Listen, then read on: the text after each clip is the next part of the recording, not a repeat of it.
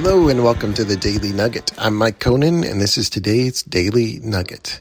We're talking about the Christmas story and the good news of great joy. And I'm going to talk about something that you probably have not heard about today too much, and was in a discussion today in a small group that I'm a part of about Christmas. And I've been trying to kind of lead all the small groups that I'm a part of, in that direction as far as discussion goes, and just getting people's thoughts and what stands out to them about the story of Jesus being born. And we all agree that it's a pretty amazing story. And yesterday we talked about family and us being brought into a family. No one needs to be alone anymore. There are no more orphans who know Christ because you're a part of God's family.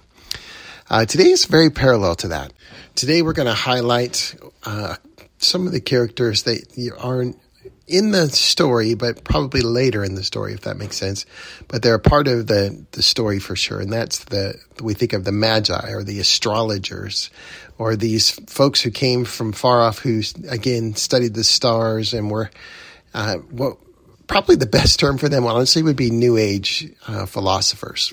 And these guys had all kinds of texts, had all kinds of things, and they had, in the stories of everything, heard about this star that would come and point the way towards the Messiah.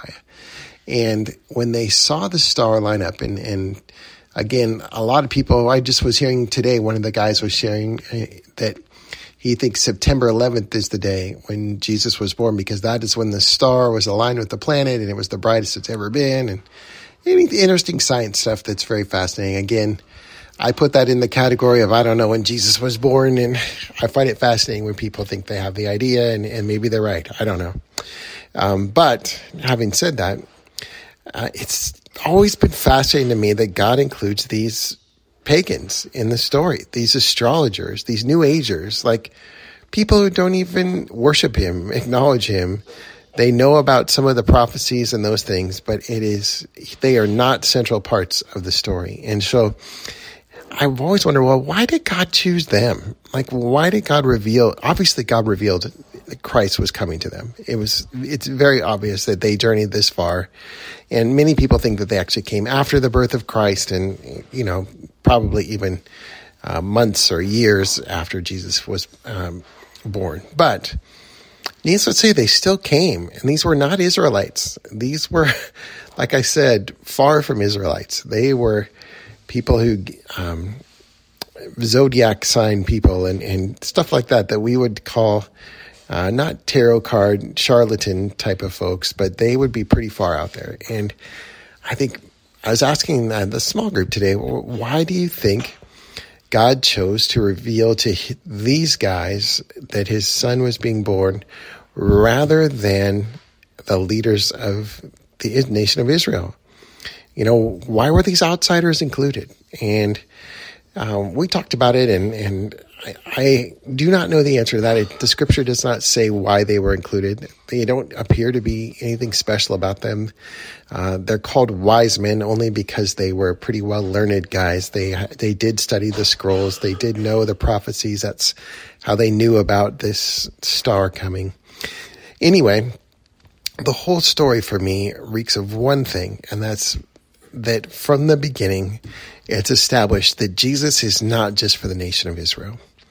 Yes, it'll be through the line of David, and so the nation of Israel will be blessed, and that is where the Messiah will be born.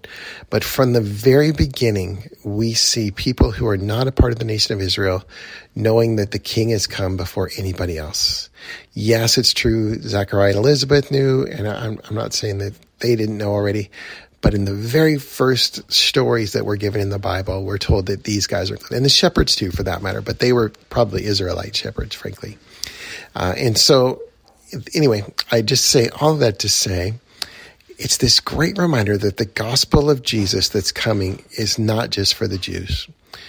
They thought that it was going to be this conquering king who would come and restore the power of Israel. And yet, from the very beginning, God sets the tone that, no, this Messiah is for everyone.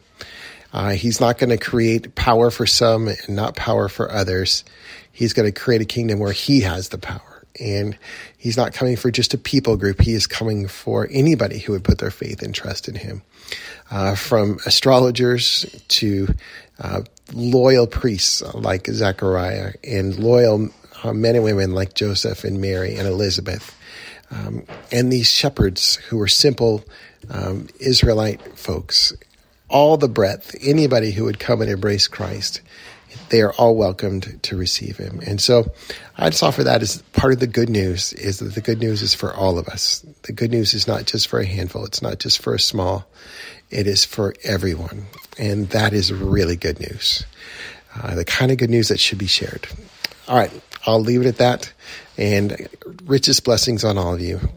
May we embrace this good news that has been given for us. Amen. This is a ministry of Our True Legacy. Merry Christmas, everybody. Again, if you're thinking about an end-of-year gift, love to have you think of Our True Legacy. And you can just click right there and hit the donate button on our website. Special thank you to everybody who has supported our ministry. Appreciate you guys. Have a great rest of your day, and we'll have one more tomorrow, and then we're off for the Christmas break.